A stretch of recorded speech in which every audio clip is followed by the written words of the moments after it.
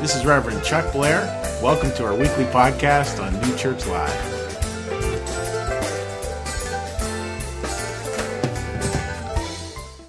Great to have you folks here. What great energy in the room, and it's just going to really build to a beautiful crescendo. So great to have all of you here today.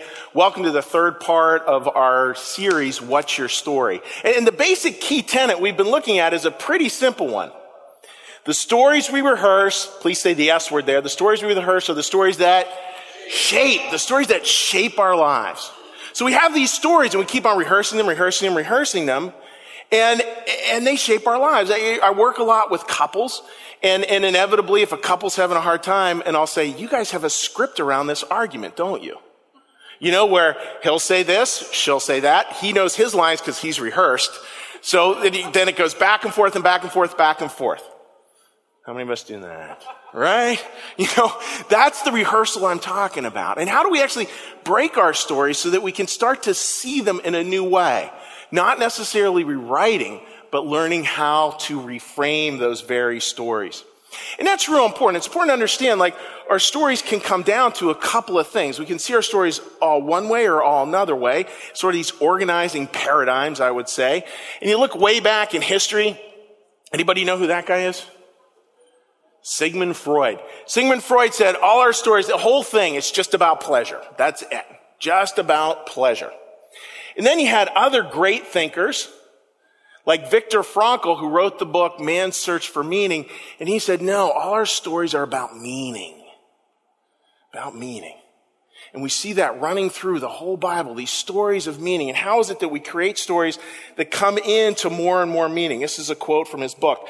There's nothing in the world, says Frankl, I venture to say, that so effectively helps one to survive even the worst conditions as the knowledge that there is meaning. That there is meaning.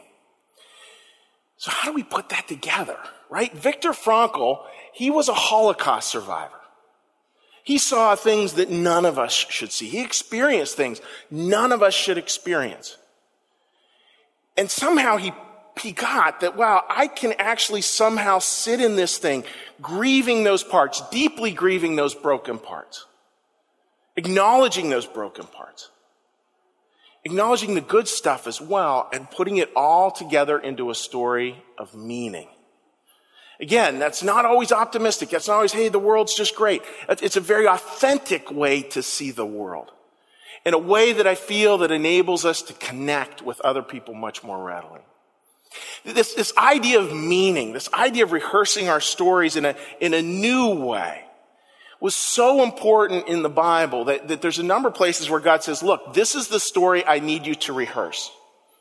This is the story I need you to go over again and again. I mean, maybe that's the whole point of the Bible, so that we have these stories that we keep on repeating. We've been repeating them for centuries because we need to keep on being reminded of how life somehow works. Now, the context of the story, because we have a lot of first-time people here today, the context of the story I'm going to read for you goes way back. This is like a 4,000-year-old story. And in this 4,000-year-old story, we see a shift taking place. We see a movement taking place. And it comes down to this very simple, I love this map. This is a kid's map. Where we start over here on the left. We start our lives all full of promise, bright-eyed and bushy-tailed. And then we kind of wander. Then eventually that starts to feel like more and more slavery. We start to feel enslaved. The example we used was a job that can feel so great at the beginning, but then slowly becomes constricting. And then we go through a time where we have to leave that. And then we go through a time walking around in the desert, in the wilderness.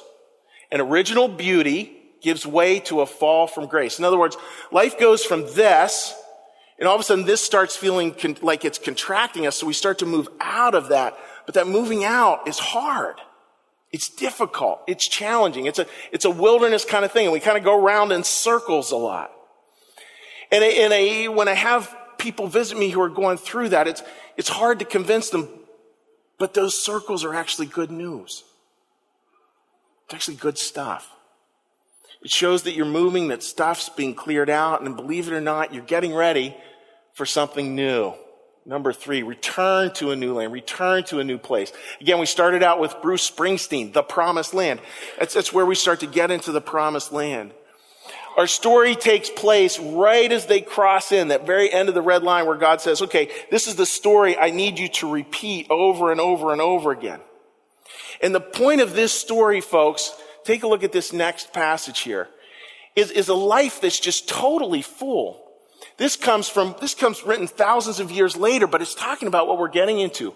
All of us with our unveiled faces, like mirrors reflecting the glory of God, are being transformed into the image that we reflect in brighter and brighter glory. This is the work of the Lord in the Spirit. It's talking about becoming shiny. It's talking about our lives finding a place deep within of light and allowing that light then to go out into the world. And it's unveiled. It's all of a sudden where we feel like, wow, I can actually allow my light to shine. There's that famous Marianne Williamson quote where she said, it's not our darkness that worries us. It's our light. We get really afraid to show our light, be that singing up here on stage, be that joining a small group, be that doing any number of things that it's very hard to do because we want to protect that light. And that's with good reason. That's with good reason. And maybe we can get to the point where that light can slowly become more and more unveiled and can grow greater and greater and greater.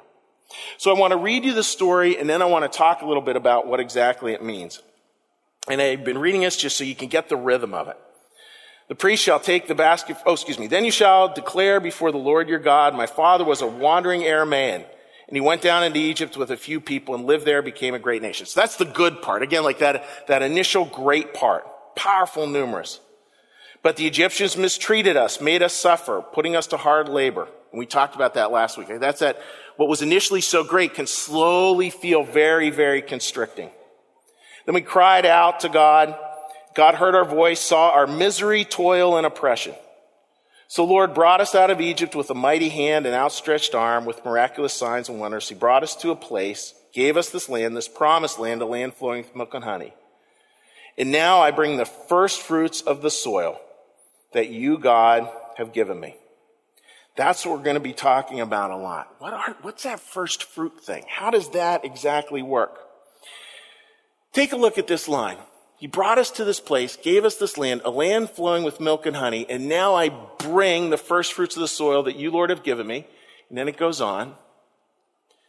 Place the basket before the Lord your God and bow down before him. Then you and the Levites and the foreigners residing among you shall, please say the R word, shall rejoice in all the good things that the Lord God has given you to you and your household.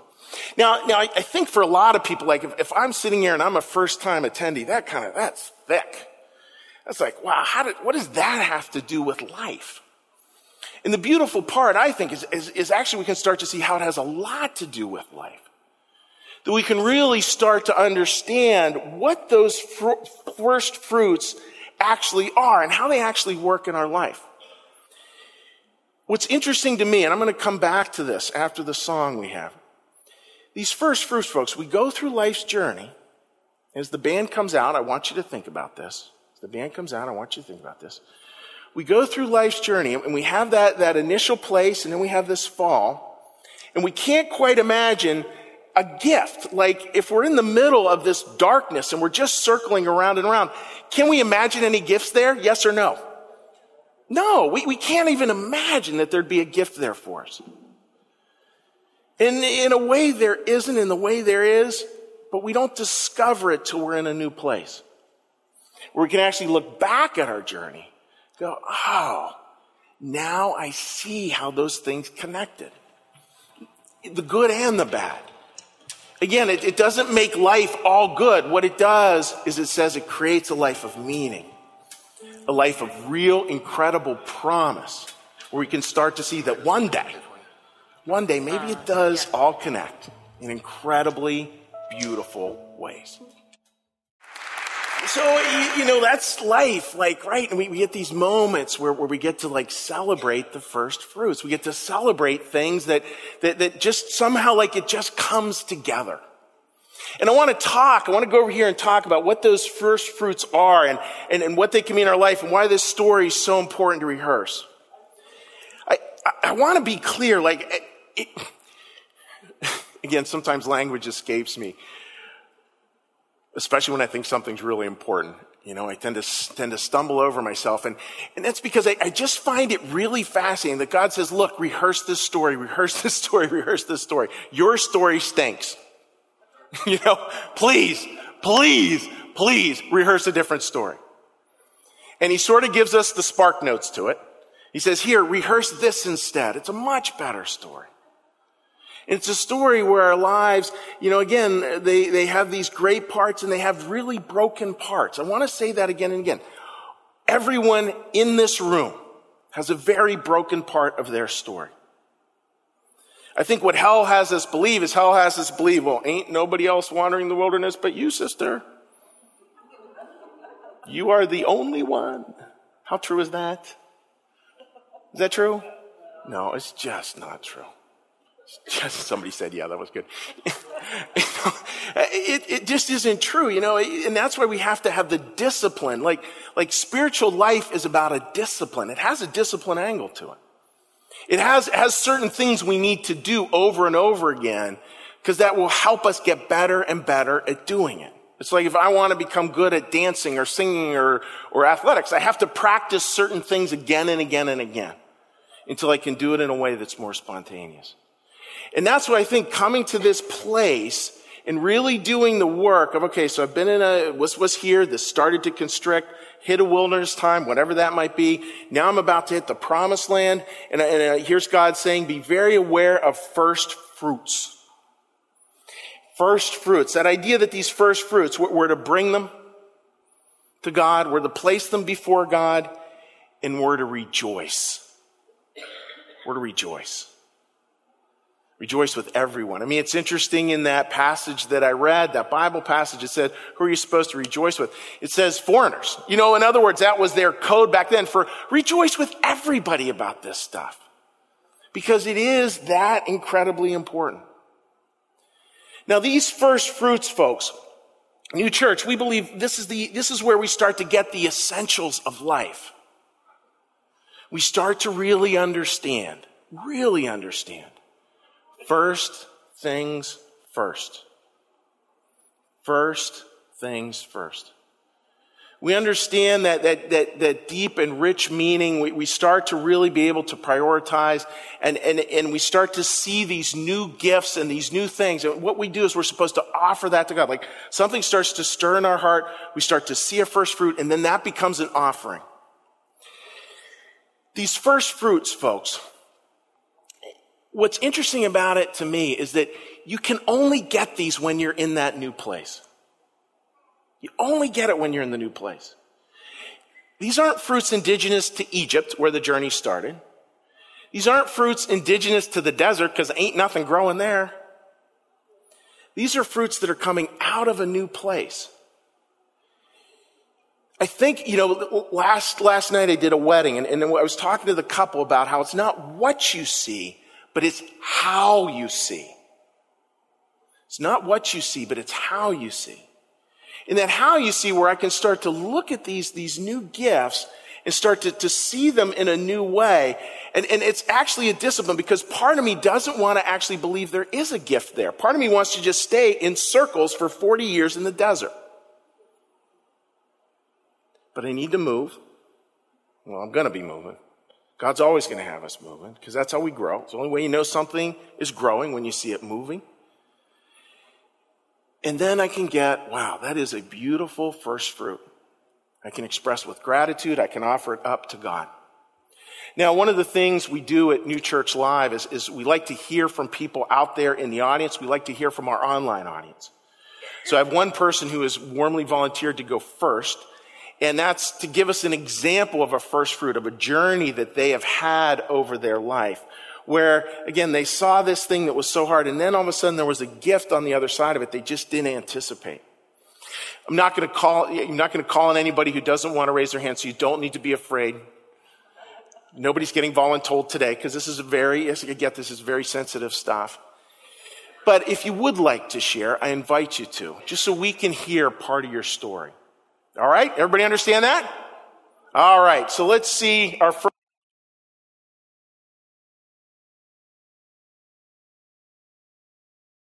You good, my friend?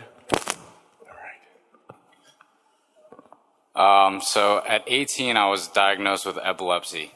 And when I first heard the news, it was definitely, why me? I'm alone. I don't have anybody else in this situation. But now when I look back on it, it gave me the tools that I needed to move forward and succeed in other parts of my life. And it was truly a blessing rather than a curse. Excellent. Thank you, Jack. Give Jack a round of applause.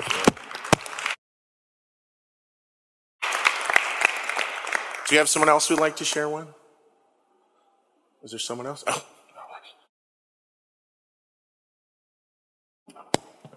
For me, in my 30s, surrendering that and accepting I could not drink successfully was horrible. It was the death sentence, and it ended up being the biggest blessing in my life. To this day, I say I am so grateful I experienced that. That's so good. Mm-hmm. So good, so good, so good. Any other ones out there, folks?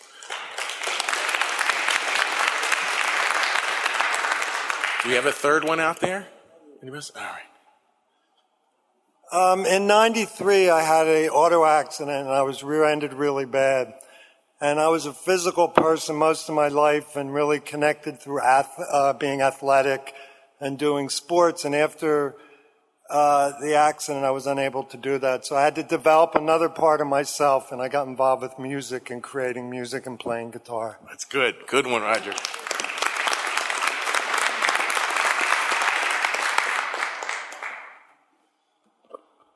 When I was much younger, I used to be a semi-professional rugby player, and I was very athletic and so much into sports, pretty much in an arrogant way, thinking I was better than other people.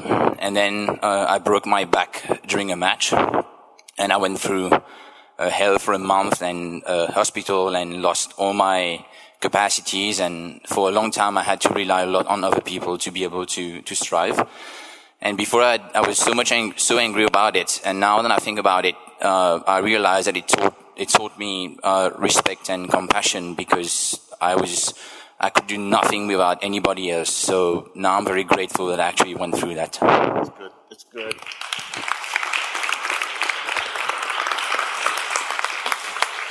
And thank you for sharing that, because those are examples of first fruits, right? And we talked about how our journey goes. Like, none of us, last week we talked about this, like, none of us would have chosen that journey. None of us would choose to break our back. None of us would choose a car accident. None of us would choose any of these things per se. But yet, if we get into this discipline where we start to trace through our life and we start to see the meaning, the meaning, like how this adds richness and meaning to our lives, then we can start to put the story together. It doesn't, and again, like, I want to be so careful, because it doesn't bring closure necessarily. Like, I feel some people, many people, me included, have gone through such heartbreaking things that, as Anne Lamott said, the best we can do is to dance, but we're going to dance with a limp. You've heard me say that before. We're going to dance again, but we're going to dance with a limp. And what I know to be true is this, over and over again. As people go through this, and they go through this discipline again and again, man's search for meaning, what grows is compassion. What grows is understanding. What grows is an ability to connect with our fellow human beings and with God. That's why this discipline that may sound so arcane, like first fruits, what's that about? But the reality is, when we start to let it into our lives, it can grow in pretty amazing ways, pretty profound ways. I want to share with you a great quote from Ann Voskamp where she talks about this. And this is one, by the way, we take a lot of pictures here. This is one I would definitely take a picture of, put it up on your refrigerator. All of you get 5 extra credit points if you do it, because it's such a good quote. You don't get to write all of your story, but you do get to be grateful for it. And that is what changes everything into the kind of story you always hope for. I love that idea. And Ann Voskamp, she wrote a book called 1,000 Blessings, and her story is very, very hard. It has parts of it that are very tragic loss, lots of challenges. But here she is saying, yeah, and you can find this way Grateful that maybe you knew love, grateful that you understand, grateful that you're growing in compassion. And then what comes out of that at the back end, this is Al Mann, a beautiful quote that he has. The story moves from the independent person to the emphatically related one. From your own private performance and self-justification to the joint, I'm going to have you say the others at the end. Justification, the joined lived awareness of the needs of others. The needs of others. We really do start to see that. We really do start to experience that.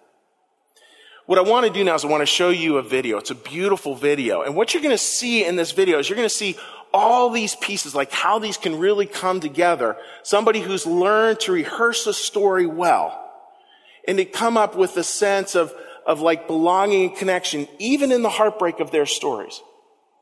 To see that bigger meaning. And then, this is important, and then you're going to see her offer first fruits.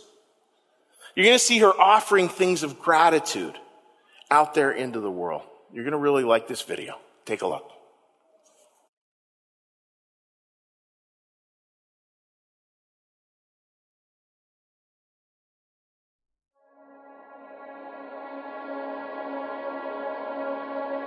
Hey, Kelly. Hi. It's 2 o'clock and the baby was here at 1:36. My favorite part of today was getting to hold Eli for the first time and to rock him and watch him sleep and watch his eyes open.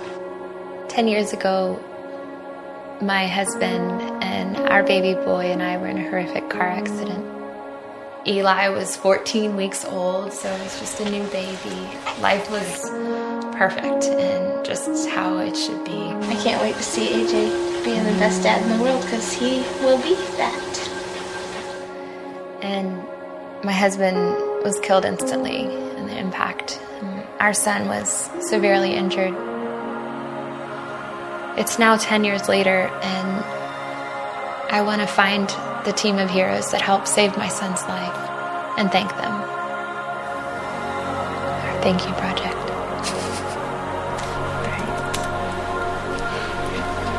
Hi, Janet. This is Kelly Haddock. I spoke to you last week about the thank you event. That'd be really good. Do you know where she lives now? Is she still in Florida?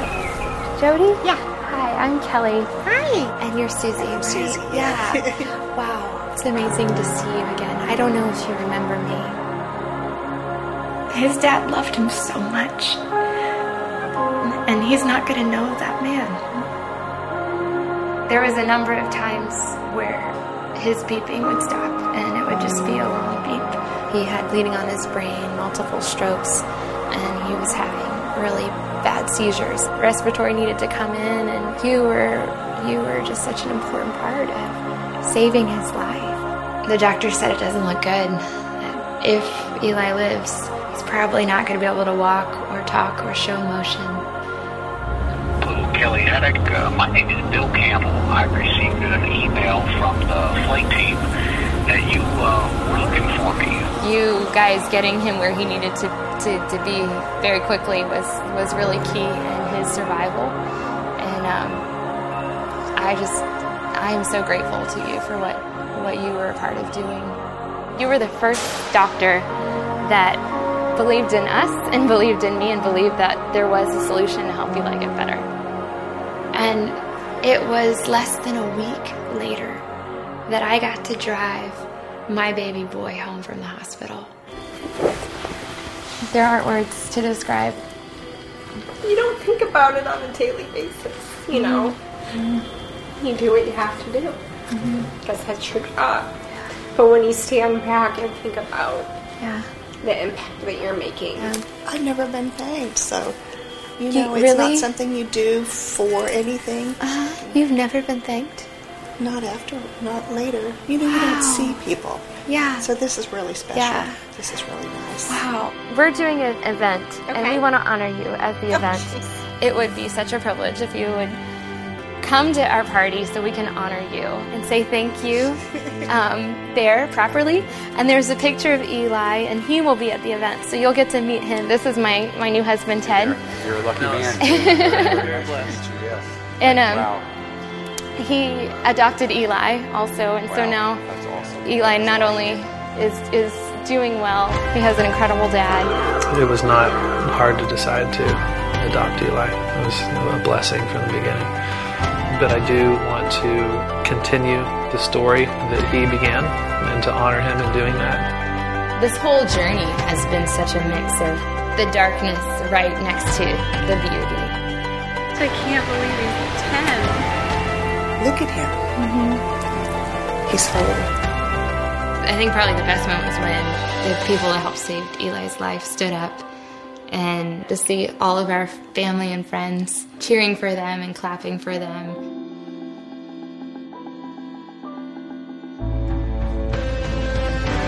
That was the moment that I've dreamed of for 10 years.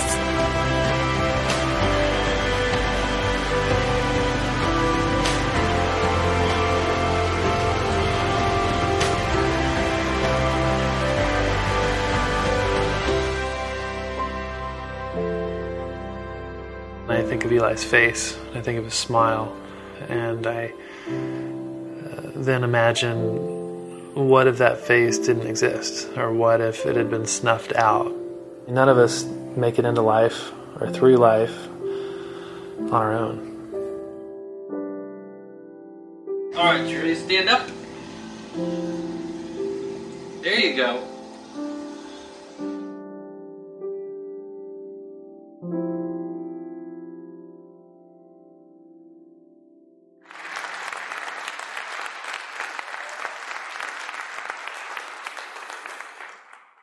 I think if a video could get a standing ovation, that would be one. Do you see the offering of first fruits there, folks? It's beautiful to watch. It's beautiful to see, even in the darkness of that all, even in the challenge of that all. And getting a chance to see somebody who's made some choices, who's had some discipline around working through it as best they can. Maybe we don't get a choice in terms of the lives that are laid out for us to live. Maybe we get a choice whether we're going to live those lives. And we can live it this way, as best we can in all its brokenness. So thank you for living your lives as best you can. No matter where you find yourself on this, just know that God's holding you there. And that there is a promised land. There is a place of peace, of safety, of love, of care, and of gratitude. Amen.